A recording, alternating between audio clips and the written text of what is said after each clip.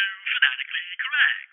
Brought to you by us, fans like you, but mostly us. In a dark corner of the world, three men will work together to bring you a podcast like no other.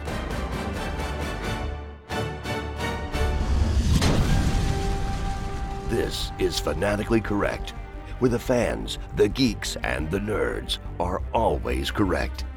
With your host, MSK, Yo Peace, and Omega.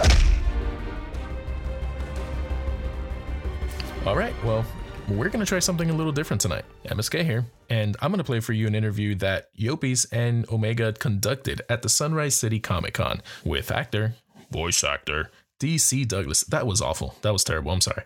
But you know what? Just sit back, relax, and listen. Please listen. Please listen. Here on the stage with me, I have, with experience in the entertainment industry, please don't feel old, of about over 35 years. It's a family-friendly event. Body of work spanning over 330 projects in voice acting, writing, sound, directing, producing, and more. I was going to list all of it.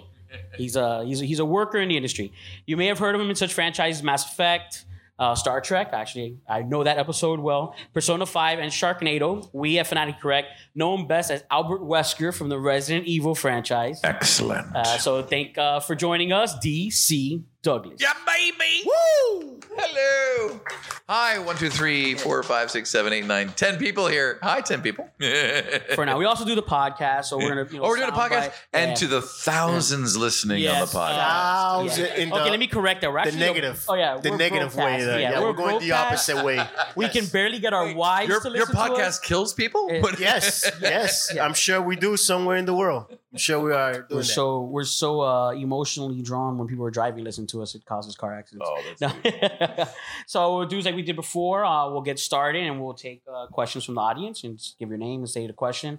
Something I like to ask, and hopefully we get something very different than we got from our previous guest, Aaron. How did you get started into the industry? I found the most powerful person I could sleep with. That's kind of close to it. A form of nepotism, but not really. I didn't see this answer going any other way. That's right, exactly. This is going to be... Do you not know my brand? Luckily for the podcast sake, we edit and post, but... It's interesting, though. It's like, what do we mean by when we say started in the biz? Exactly. Okay, so in other words, was this something that you always, this industry always aspired to do? And if it was, how did you go after it? Right. Was it nepotism like our previous celebrity? I started at 7, so no. At 7 years old, I realized I wanted to be an actor, and I was watching. I was at home sick, I think, that day, so I'm sitting on the couch in my underwear, and my mom and my sister were out at the store, and there was one of those movies that ends short. And back in the day of like regular network TV. During the day, it was local programming. They would always have to fill in that empty spot so they could get up to the end of the hour. So they would put in these different kind of shorts and things. And in this particular one, they did Hollywood and the Stars, which was these little film shorts that were made in the 60s. And I'm watching this like in 1972 or 3 or whatever. I'm bad with math, probably 73. Anyway. So it was about special effects in the movies, and they were showing like these movies in the 50s, and then how like a guy's shooting a gun at a car window, and they stop the frame, they stop the camera, put these little things on them, make it look like bullet holes, start the camera, stop it again, put another one, so then it goes, and it looks like they've just shot the thing, and I'm like, there is a place where you can make believe. Like you could go, it's playtime and you get paid. I'm going to be an actor. So it's really kind of a bizarre way to say, like, it was nothing about, I can live the human story and all of that. It was more like special effects. Ooh. I don't know why I didn't go to special effects. It would have been easier, a lot easier. So that was the beginning of it. But also partly around that same time in school, we sometimes we would do skits to try to learn about a particular thing. And ours was, I think, about first aid or whatever. So I played a lamb or a sheep that was out on the farm, and I get injured. And so they're supposed to bring me back and like bandage me up and all that. And I turned it into a whole character. And I had the kids laughing through the entire thing. And then they take the bandage off, and I did the whole screaming with the hair, my fur coming out and like that. And there's a high that you get from having an effect on other people. And so that was like around the same time. So, I mean, I just innately, I think I've been a performer, and it also runs in my family. My grandmother worked in burlesque. My grandfather also worked in burlesque, and my great grandfather was apparently in the circus. So entertainment, but not like the Laurence Olivier path, more like the freak path. And so I've continued that journey as a freak. So yes, I decided I wanted to be an actor, and my mom was like, okay, well, whatever. And then when we were one day when I was in I was like 11 or 12, she came home from work really upset because she couldn't stand her job and raising 2 kids on her own. And she said, you two are not going to end up where I am right now. And you need to figure out what your dreams are, and you need to start pursuing them right now. Like, again, that's, mothers transferring stuff. But my sister's like, she's like, what do you want to be? To my sister, who's a little older. And she's like, rock star. She's like, well, then you need to learn how to sing. So we'll get you singing classes. She goes, what about you? Actor? And I'm like, yes, actor. She said, well, then we need to get you into acting classes. And I ended up getting into a theater company called San Jose Children's Musical Theater. So that started that real process. And at that point, I really started that I never deterred that I'm going to be an actor, but it started to get more real at that point. But then I got horrible grades in high school, so I couldn't go to Juilliard. I did go to New York when I was 16 on my own for the first time ever and auditioned for RADA, but I didn't get into that Royal Academy of Dramatic Arts. It's in England, and I did not get in because I was probably not a good actor. And then the default was, well, then I'm just going to go to LA and start there. But then I got sidetracked for a year because partly scared, partly I was lost. I was 17 at that point, living on my own, and it's a family-friendly thing, so I'll skip the other stuff. But then ultimately got my poop together and moved down to LA when I was 19, and looked up acting schools. And from there, I just was like learning one thing to the other. The voiceover was a complete accident on the side. From the beginning when I went to LA. So I went and auditioned for all these acting classes, and I didn't, you didn't have the internet then, so you didn't know.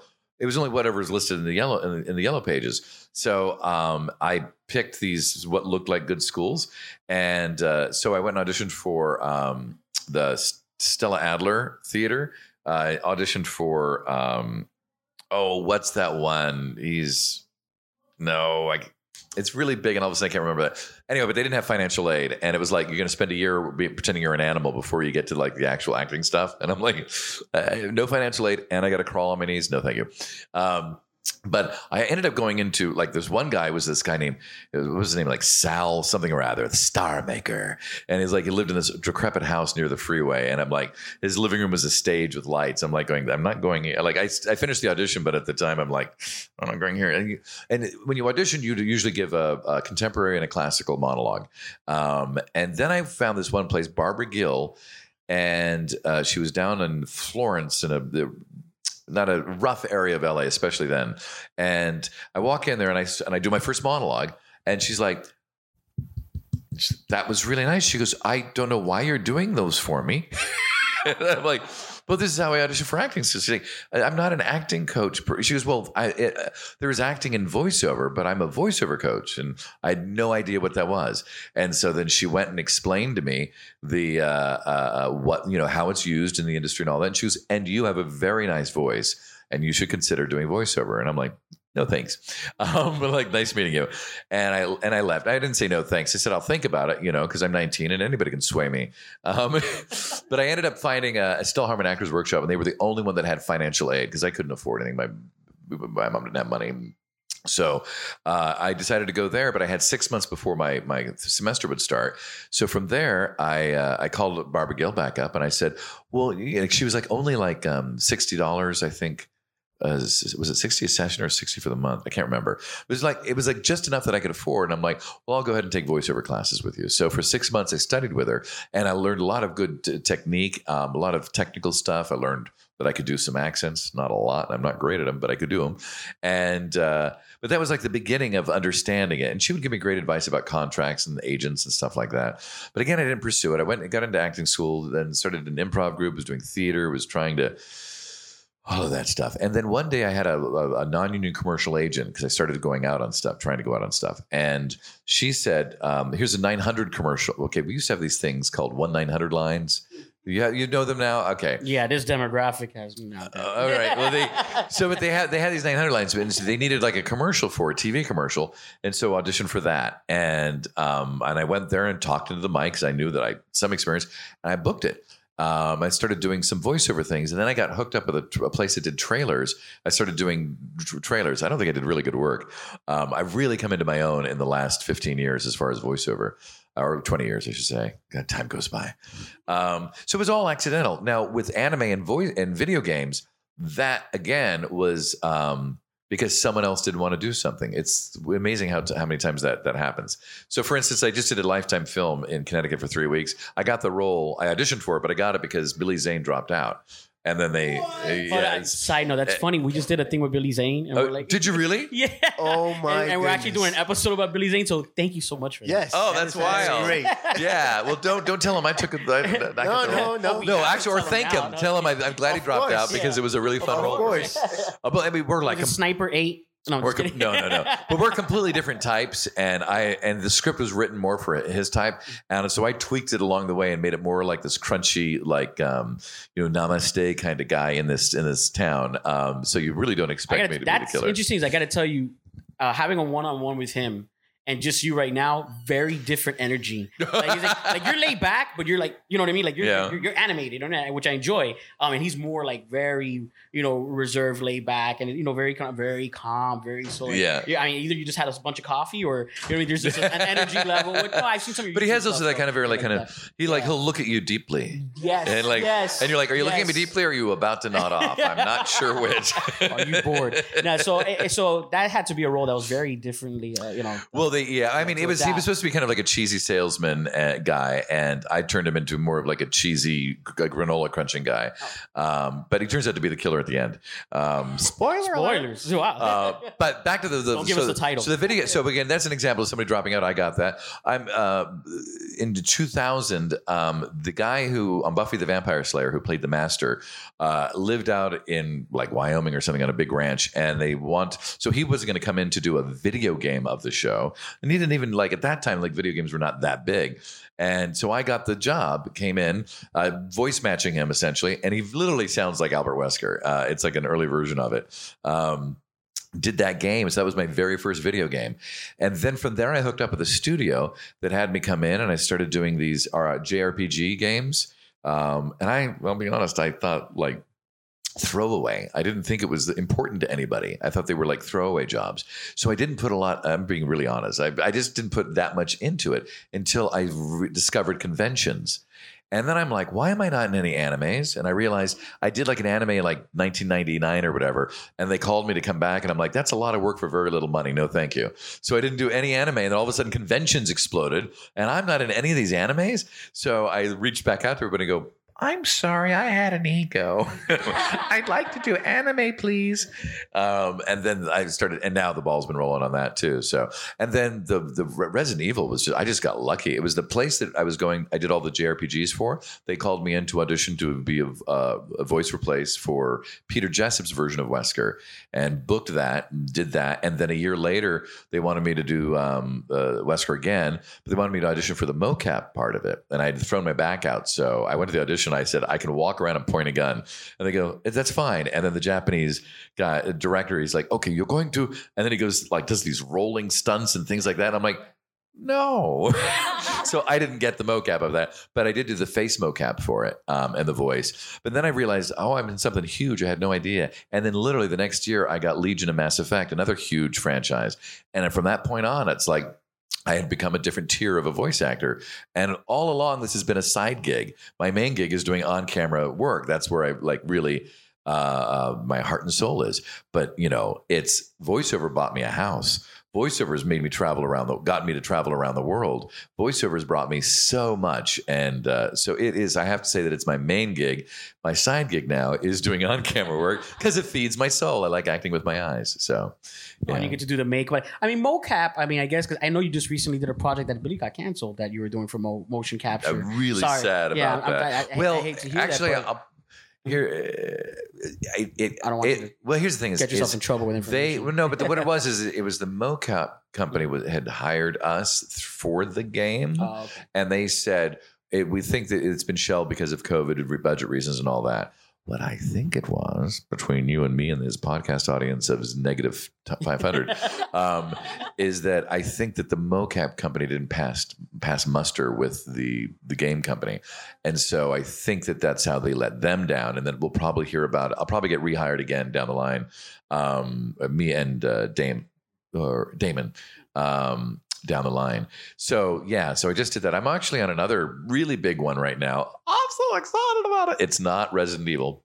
And but it's Allowed to say, or no, I'm not. I can say that can you say the genre, like no, because wow. you can guess, but I will say that okay. it's a big franchise and excellent. and it's a fun role, and I'm excited to do that. See, so. it's impressive, especially with motion capture. We'll start taking questions from the audience now. But that actually does give you a lot of opportunity. I mean, I know it's different than the usual cameras, lights, or the theater, obviously, but it is acting out the part. Oh, well, physically, yeah. vocally. I mean, you're That's really where getting into the play voiceover pretend. merges with the on camera, and that's what's especially now because they are picking up what your eyes are doing.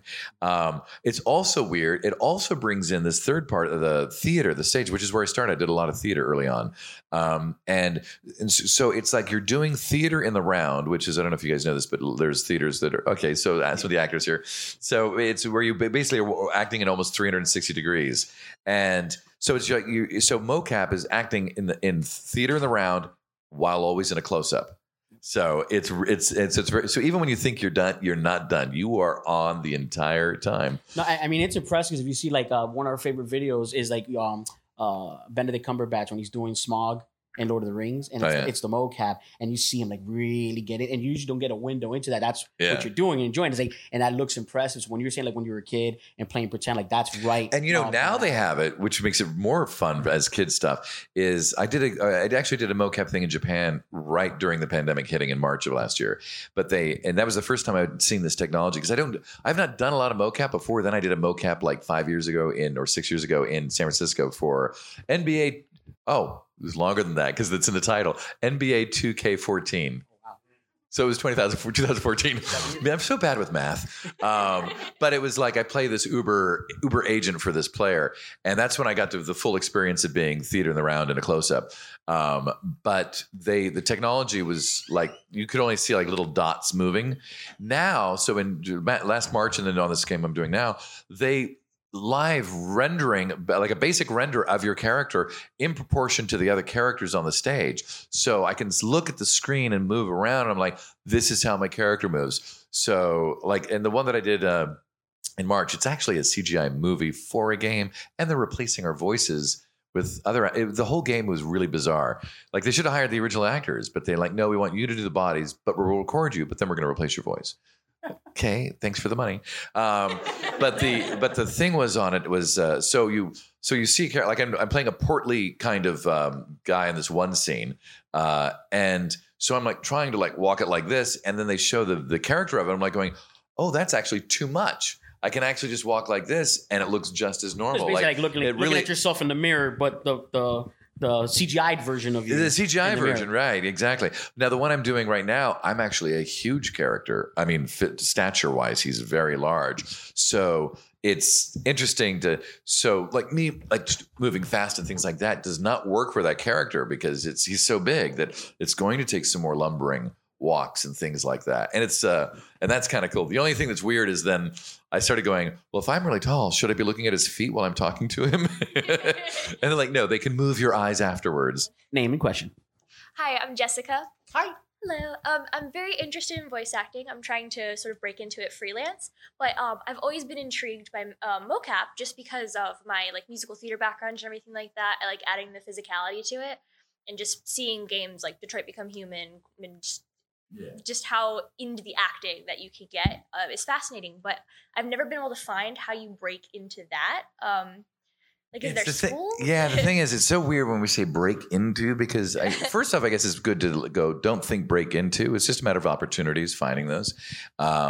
So, I mean, I don't know what kind of work is out here in Florida. I imagine you do have a lot of voiceover work out here because you've got some, I think. Some. But mocap wise, video game work was probably not here. Probably get some in like New York, Atlanta, but mainly like San Francisco and Los Angeles, or up in Vancouver.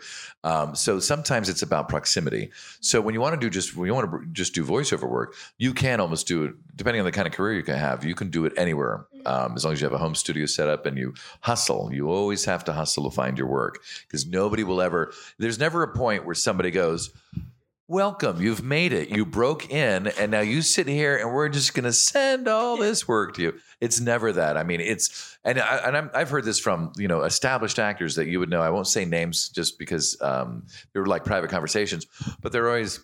One guy, super famous, and he said the hustle never ends. Well, there's a great documentary about Joan Rivers, where she. I wish I could remember it, but I think hustle's in the title. In fact. If you look at this Joan Rivers documentary, and it's her late in life, and you see her still hustling, making the contacts, trying to get the gigs, all of that. And that's the thing is even when you do have high-powered people, you still have to be constantly trying to find that work. So as far as back to your question, having an acting base is the most important thing. So if you're taking acting classes, fantastic. I'd also throw on their improv classes because that'll always help you in commercial work, especially because they always want like an extra little tag or something. You always want to think a little bit outside the box. So then your audition stands out. The other thing is singing classes are also really good. Now, if you want to get into mocap,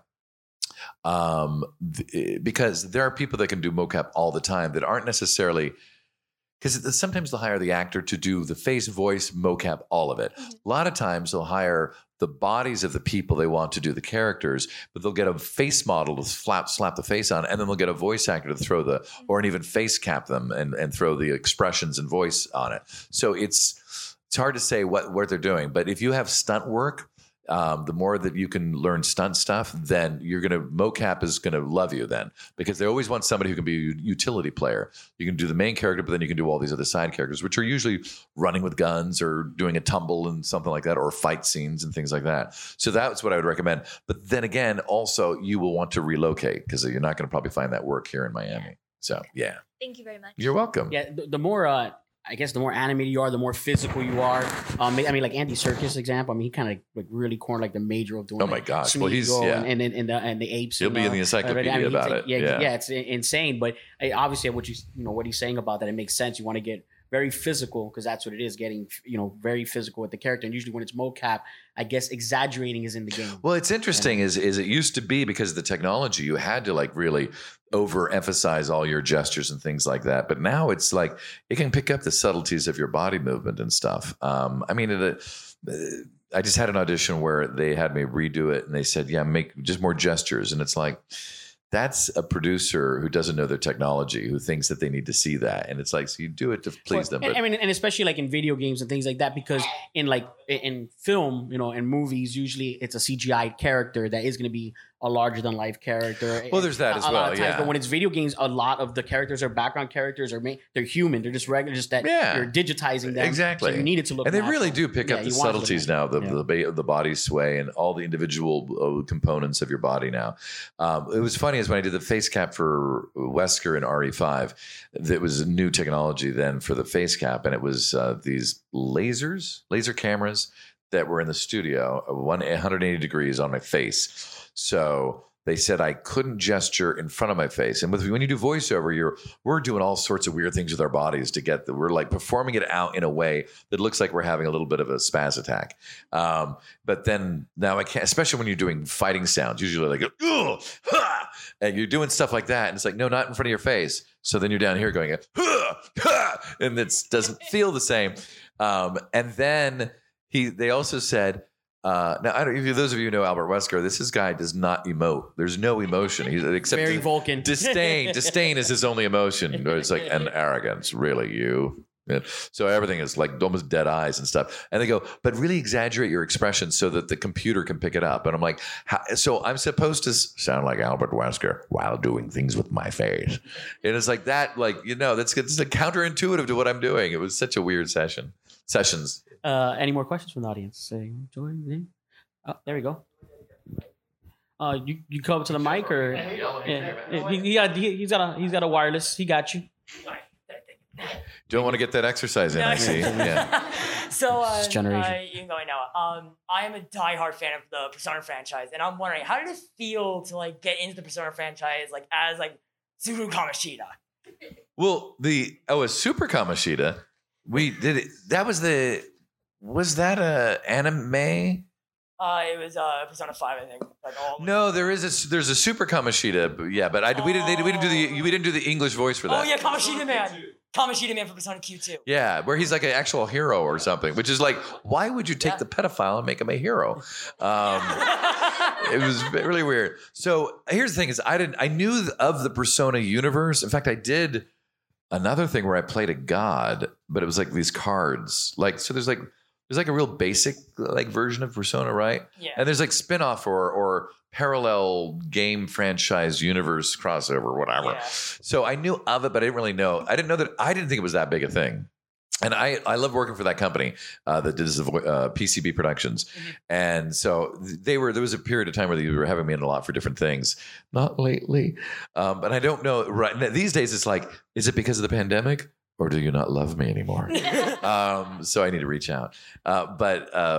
So she was like fun because she would get me. So Persona 4 Dancing All Night was the first Persona I did. And she calls me in for this thing. And that's when I first learned about Persona. I'm like I asked a friend, I go, is Persona big? And she's like, oh, my friend goes, yeah, it's very big. I'm like, well, that's cool. And I go, so I'm thinking, what kind of like villain will I play? And I walk in and Valerie's like, I didn't even audition for this role. She's like, I picked this one especially for you, because I think you're going to have fun with it. And it turns out, for those of you who don't know, I play the dance instructor. I'm like, oh my God, you're here. You look so lovely. Oh, my loins, stop it. So it's like way out there. It's like definitely not going to get a GLAAD award. And so it was hysterical. It's such a fun thing. So then she says, then they cast me again without me auditioning for Persona 5. And I come in to do that role, and they give me a little bit of the background and all, but they don't tell me anything else about him until I get to that scene about where he's confronted by the other students and is like, she's in the hospital and all. And I start saying the lines, and then at the end of the thing, I go, wait, did he? And they're all behind the glass. They're looking at me, and she's like, and I'm like, you mean he's Wow. And then from there it gets crazy because then we started doing the castle stuff. So yeah, Thank you for your question. it felt great. It felt great. You got a follow up? What do you have to say about the Phantom Thieves? Do I have like a line I'm supposed to say to that? Anything if you want. It's like, they're mediocre peasants. Thank you very much. Anybody else have a question? Hold on, give me 1 second. I'm trying to be hygienic and safe. There you go. Very, very important. There you go. Free for your spit. So, what's your thoughts on playing Yoshikage Kira and JoJo's Bizarre Adventure? I really do play horrible people. This is a very reflective Q&A. Yes. I will say that that's the first time. So that was part of my journey of getting back into anime is I'd reached out to Bang Zoom and a couple other places, and I said, I'd open to doing anime again. And Mommy, who does the casting there, first I said, I hope here's what I've done and what I'm known for and all. And she's like, oh, I know you. She goes, yes, I'll have you in. And I'm like, cool. And then it was auditions for Guard Number 1, things like that, and having me come in. So, and I'm like, okay, I'll do this for a while because I think this is her just seeing how I work with everybody and maybe just pay your dues. And it was. And then out of the blue, I auditioned for that one. And that scene, and I knew nothing of the show. I just did that scene they gave the video all the way to the end where he reveals he's talking to a hand. And I'm like, oh, I don't know what this is, but I want to do this. And so I wrote her the email. I go, I really hope I get this part because this looks amazing. And then I got it. And, she sets the voice in that first session. And she's like, have fun. And I'm like, oh my. And like I Googled it when I booked the role and I Googled the name and I'm like, there are dolls for him. And I'm like, this is going to be big. So I was super excited to get it. I was honored and happy. And since then now I'm on a show called Welcome to Demon School of Rumakun. And again, that's Bang Zoom. So I'm she's been really good to me. And that gig I did in Japan was also through her. So, or Bang Zoom. So I'm really grateful. But I'm honored that he's one of I now have 3 favorite anime characters that I've done that I wish were everyone else's favorites. But Yoshikage Kira is definitely my first one. And I mean, just great because of the monologues he has. And doing that in ADR is really difficult because you can only take certain chunks and I know there's weebs out there, whatever. But if you really look at the Japanese ADR, they don't care about the flaps. They just kind of blah, blah, blah, blah, blah, blah, blah, blah, blah, blah. Like the mouth stop, but they don't care. When we do it, we try to match as much flaps as we can, but we always start and end within theirs. And so when you're doing monologues, that's real technical work because you're trying to fit the theme, fit the space, fit the flaps, yet perform it like you're that character. And then you're only doing it in little chunks. And then we go back and play the entire monologue and like, does it flow? And I was like, that's when we play it back and I went, I'm good. It was the first time I really thought I was good at anime or into ADR as well. And so anyway, that is one of my favorite characters. The second one now is Caligo Naberius on anyone watching Welcome to Demon School? Are you? Don't be ashamed about it. Do you like it? Oh, cool. I just did a really special episode for my character that is hysterical. It was a lot of work, but it's coming up in this season. So that's my second one that I'm really proud of doing. And then my third one, anyone watching the new Shaman King? Nope. Oh, you are? Yeah. So, well, then you got to watch Shaman King. That is now my 3rd favorite character that I've ever done. I play Sean Schemmel didn't want to do it, so I auditioned. Oh, I didn't. They just cast me. They cast me in that based off of Backstreet Girls, which is a whole problematic show. Do you guys know that show? It's like people shaking their head. No. I rummaged your IMDb. Are you saying no? You don't know it, or like don't talk about it? Oh, okay. Because it's a problematic show, but I still had a blast doing it. But he heard the director heard my take on that, and he's like, "You wanted me for Ryu in Shaman King," and I said, I listened to Sean's version. I'm like, first off, I'm not good at Spanish accents. Secondly, I feel like you should have a Hispanic person do this or a Latin person. I don't know what the proper thing is, but it's like in these day and age, I'm like, I don't want to screw around with that. Really try not to swear, guys. And they said, no, you can voice print him your way. And I'm like, and I looked at that character and I'm like, he's a bad Elvis impersonator by the way he looks and dresses. So my Ryu is, you want to come to my special place, my happy place? And so I'm having a blast doing that character. And apparently there's a buttload of episodes coming down the pike. So I'm excited about that. Yeah. So did you get to my role in that, in Ryu, in Shaman King? No, but the 2021 version. Yeah, he just started making that right now. Oh, you haven't? So what about you? You said you'd seen it, but you in the back. Oh, you have? I'm done. He's trying to learn another language. Switch to English and listen to my version of it. It's really fun. Oh, okay. Yeah, it just dropped on Netflix in English. So 2020. He's a Crunchyroll guy back there. All right. Thank you so much for your question. Any other questions from the audience for the moment? Oh, we got a few. So let's go. Let's start with front row, and then we'll work our way back to.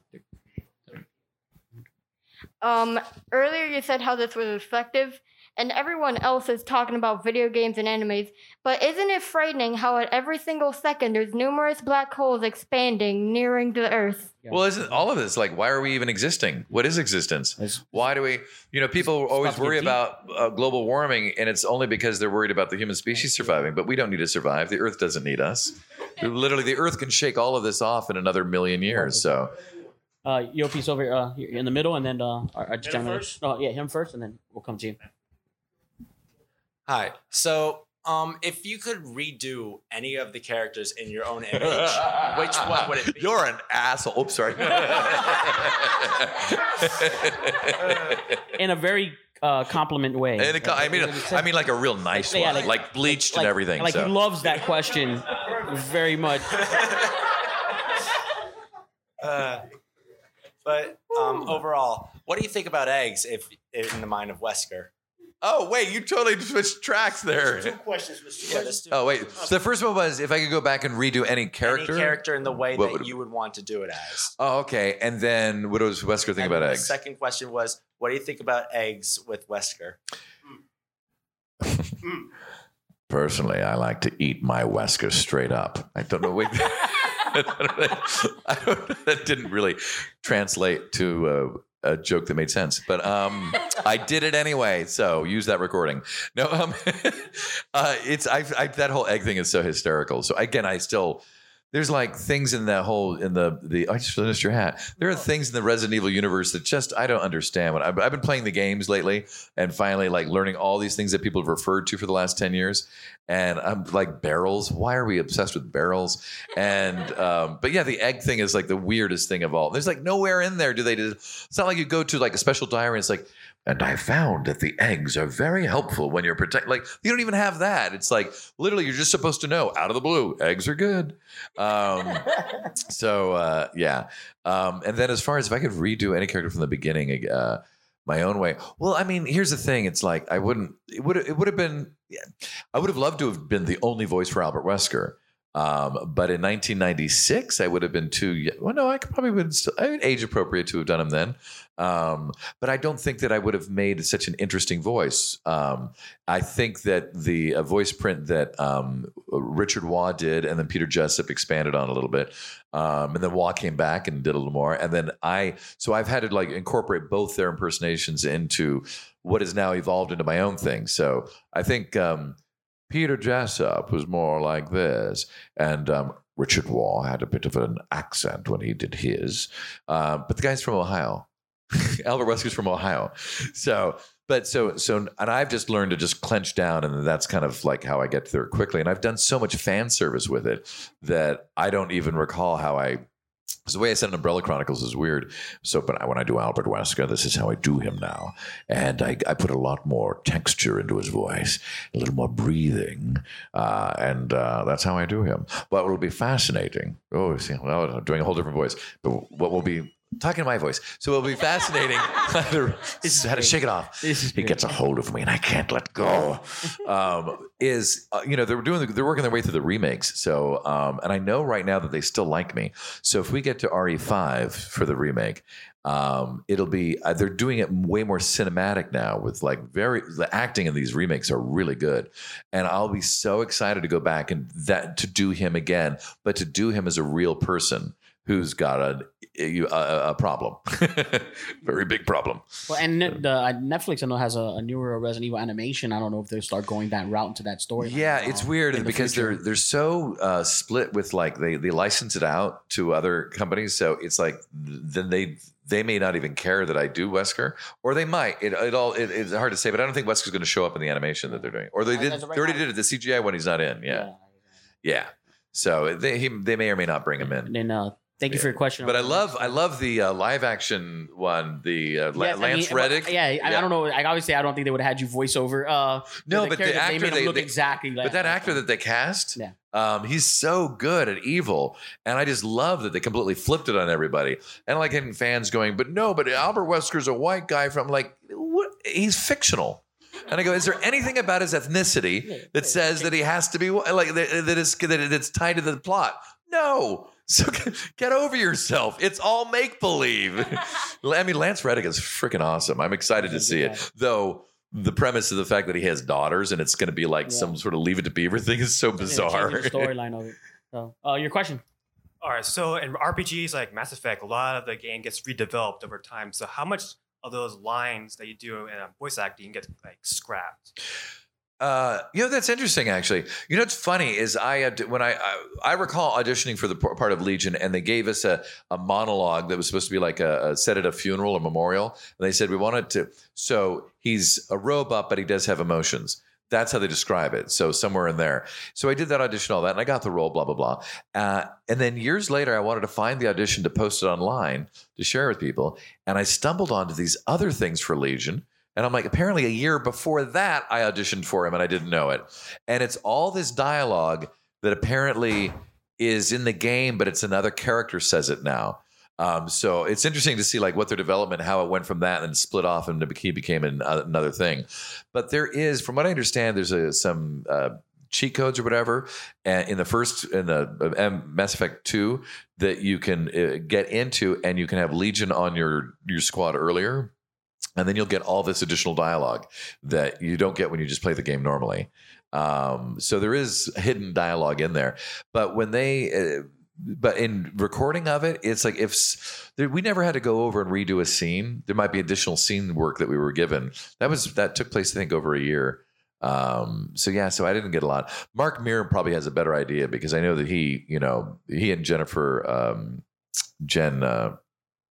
having a brain fart right now. I really am I not doing well with traveling? Jennifer Hale. Those two, because playing Shepard Commander. Sorry, it's like, I can't help it. I can't help myself. Playing Shepard Commander. They would know about like if they had to go over and redo scenes for the development process. But I never did for Legion. And when they did this new Legendary Edition, I was not called in for any additional lines. So, and I was really upset when they did the whole like everyone like partied on that little DLC they did when it was like a part. Yeah, Legion's not on Citadel. I was very upset with that, and you can't romance him either.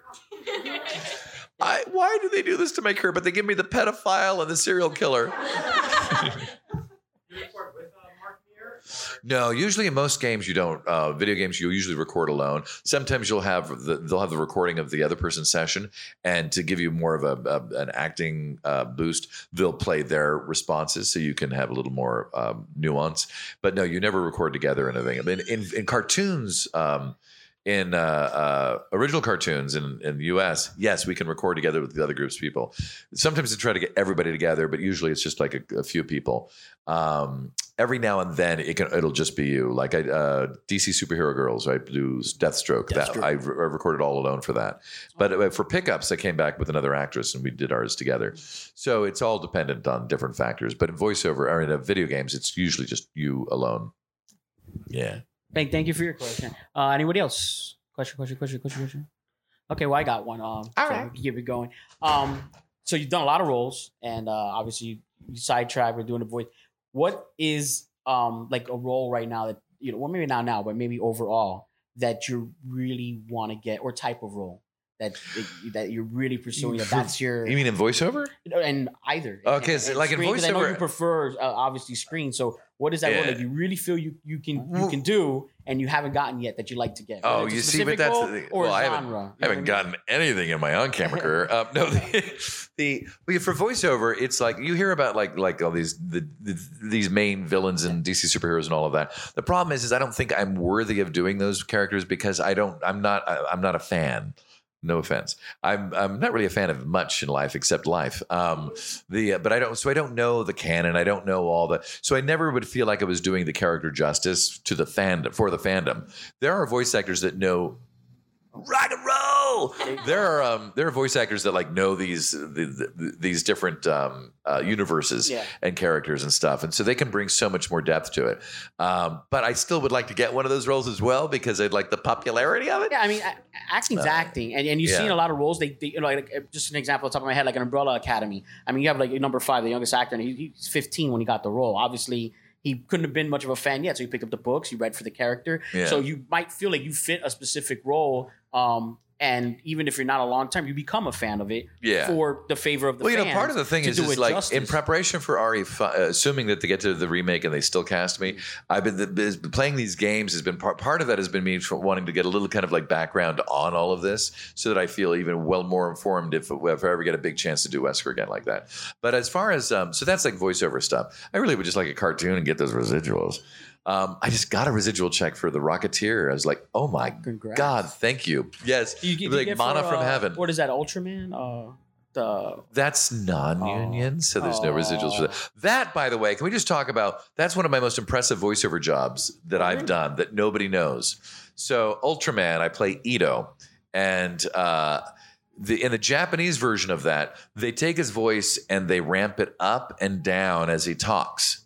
And it's really cool. So they send me the voice match thing, and I'm like going, so you guys are going to ramp it up and down. I just need to pick a thing and do that. And he's like, they actually don't want to ramp it up and down. They want you to do that in voice. So it's natural. But I'm also like, well, you did with the Japanese guy, but then with me, I got to freaking work You like get the extra challenge. But, oh my God, it was a challenge. Because so the character, he goes, I want you to be the next Ultraman.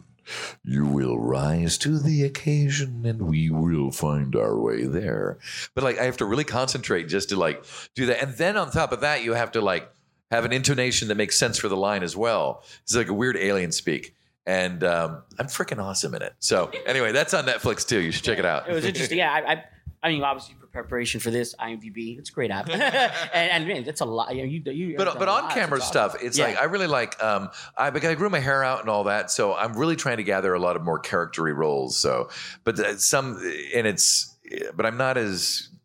Like I need to gain weight for a lot of those kinds of roles, and I'm like, I don't want to gain. I still want to stay in shape, so I'm limiting myself in certain character stuff. But like this one I just did in Connecticut, that was wild to play. Who's like a seemingly nice, conflict resolution guy, businessman with a son, and who's dating an older woman who's played by an amazing Laura Poe, and then all of a sudden, as his plans start to fall apart, and you start to wonder, is he the killer? And like my hair's in a tight bun through the whole movie, but then as it starts to fall apart, little strands of hair come out, and then all of a sudden I've got like half my hair's out of my bun. What's going on? And then in the end scene, I'm like, I just take that off, and my hair's down and stringy, and I'm like, you gotta die. Like that's a fun role. So I enjoy fun journeys like that. So I don't have like preconceived, like this is what I need now. I mean, I'm 55. I'm like, I just like work, and I'll take work until I can get it. When it stops, I'm going to retire somewhere down here. No, and the beauty is as you do more of the voiceover stuff, I mean, you're super friendly, super engaging. You don't see me in the green room. Yeah, they hate me back there. Oh, seriously. But I mean, the conventions are a huge thing. I mean, Florida alone, we do like oh my gosh, you guys do so one much. every other weekend. Yeah. There's 3 this weekend in different parts of Florida. That's wild. Happening at the same time, including. But this was the one I wanted to be at, and we appreciate that. There's other big ones we appreciate. Really appreciate here with us. Any other questions before we start wrapping up? Come over. We have 2, so we'll go with him, and then we'll end with where we started. So. Oh, thank you. Was there ever a line that you did that you got stuck in your head and you found yourself like quoting it day to day? I would need therapy if that happened. That'd be really weird. Trying to think of some of the lines I have. No, it'd be weird. Every day I'm walking around going, mediocre peasant. Side note, did you notice the socks? Are those umbrellas? Nice. Oh, nice. I will say this. What does drive me nuts is that, I didn't post it. Shoot, did it save? Let me just see if it saved here. And so this happens a lot to me. Did it? It didn't save. Pooh. So I got a text. Oh, yes, it did. Right here it is. So I'm at this hotel where I've got the car was in the valet. So you text them to get it out, and then they text you when it's ready. And they go, your car will be ready in approximately 7 minutes. And I'm like, I got to post that for the Resident Evil fans. So that's like every time it's 7 minutes. Like, and I'll go to tell somebody. Now I have to know if I'm telling a friend that I'm like, I'll be there in 7 minutes. And if I have to remember if are they friends that I've met through conventions? Or are they regular friends that I've known outside of it or before then? Because those guys, I can go, I'll be there in 7 minutes. But those guys, I have to go, I'll be there in 8 minutes. Or I'll be there in 6 minutes. I can't do 7 because they won't believe me. You're giving a shtick. Thank you for your question. And Yopi's right here. So we're ending where we started. Thank you. So Kamoshida is obviously a very, very well-known role. So I was wondering, what was your personal experience with the fan reception and reaction to that when it came out? Well, like I was saying to them, it was great. Well, first off, I didn't think that he was going to be that big of a character from the game. And then somebody said, well, he's the first boss, so he'll have the first impact on everybody. So it was, yes, it was great. I'm like, everyone's tweeting at me back when I had Twitter before I got banned for going after freaking nut job QAnon. Anyway, but they're like, so they were getting all these like things from fans. I'm like, this is great. And then they're like going, oh, I just love Kamoshida. And I'm like, now I'm confused. Kamoshida is not a lovable. Even at the end when he asks forgiveness, it's like, no, you're a sick. So I don't quite understand. That's actually when I started to really wonder about, like with Albert Wesker and like Megalomaniac, and I go, okay, I can kind of see it or whatever, badass and things like that. But then with the Kamoshida, I'm like going, okay, there's a weird quirk in the fandom that where you guys really like disturbing people that need to be imprisoned. So, so I'm like kind of a little back and forth on him. But it is always nice that you do a game that a lot of people like. I don't like if people said, thank you for doing Kamoshida because it allowed me to get my frustrations out against this person who abused me when I was young. And I'd be like, wow, that's great that my art is out there and helping people heal and process and all that. But that's not what's coming back. It's more like, yeah, I've been thinking about it'd be kind of dangerous to date Kamoshida. And I'm like, no, that's not the impact I want to have on the community. Not the reaction you get. Thank you so much for your question. Well, we're going to start wrapping up. Thank you everybody for joining us. DC, thank you so much. I got to plug my Instagram at MRDC Douglas, at Mr. DC Douglas. Please follow me there. Yes. And if you're a Resident Evil fan, please check out. We have there's a thing that started because I've been streaming the games. It's called ResidentDoors.com, and it's a Discord. Go there. It's a really fun community. We're up at 500 members right now, and so sometimes I'll pop in there. We'll do stuff just for the Discord. And so they're just a really cool community of people. So yeah, we'll get on that. We finally have a Discord thing. So yeah, we have and get on just that. us three. Yeah, so it's great. Well, if you keep killing your listeners, it's like you're never going to add more. We'll just kind of not leech, like that fish that's on the bottom of sharks at the aquarium. It's just kind of like be my barnacle. Yeah, there you go. Pretty much. So thank you so much. And he's still around for a little bit. You catch him at his table around. I'm doing a signing at what? I'm confused. It's all of a sudden early. Not right. I'm gonna 3:30, so it's gonna be. Yeah, so in a half hour or 40 minutes, I'll be doing a signing again. I think that's the last event I have of the day. So if you want to come on by. So thank you everybody, and thank you to DC Douglas. Give me a hand.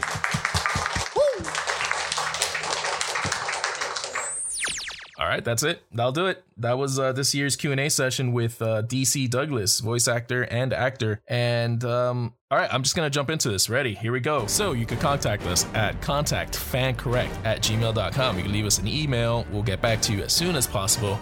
You could also check us out on our website, fanaticallycorrect.com. And basically just go to our link tree, man. You go to our link tree, everything's there. All the links are there. linktr.ee/fancorrect.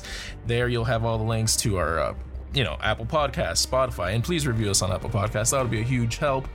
Instagram, Twitter, we got it all. And that's it. Oh, and if you also want to give us a call at 786-704-8404. Remember, we're a broadcast. We can't pay for anything, international charges. That's all new. Is 1-800-COLLECT still a thing? Check out the old commercials. Maybe that's still around. I don't know. This is MSK. Hopefully you guys enjoyed this episode of the Q&A of DC Douglas. Thank you, DC Douglas. And we'll catch you guys later. Peace out. And there you have it, folks. This has been Fanatically Correct. Until next time, you crazy kids. Signing off. Please. Listen to us. I'm talking to you. Yeah, you. Please listen.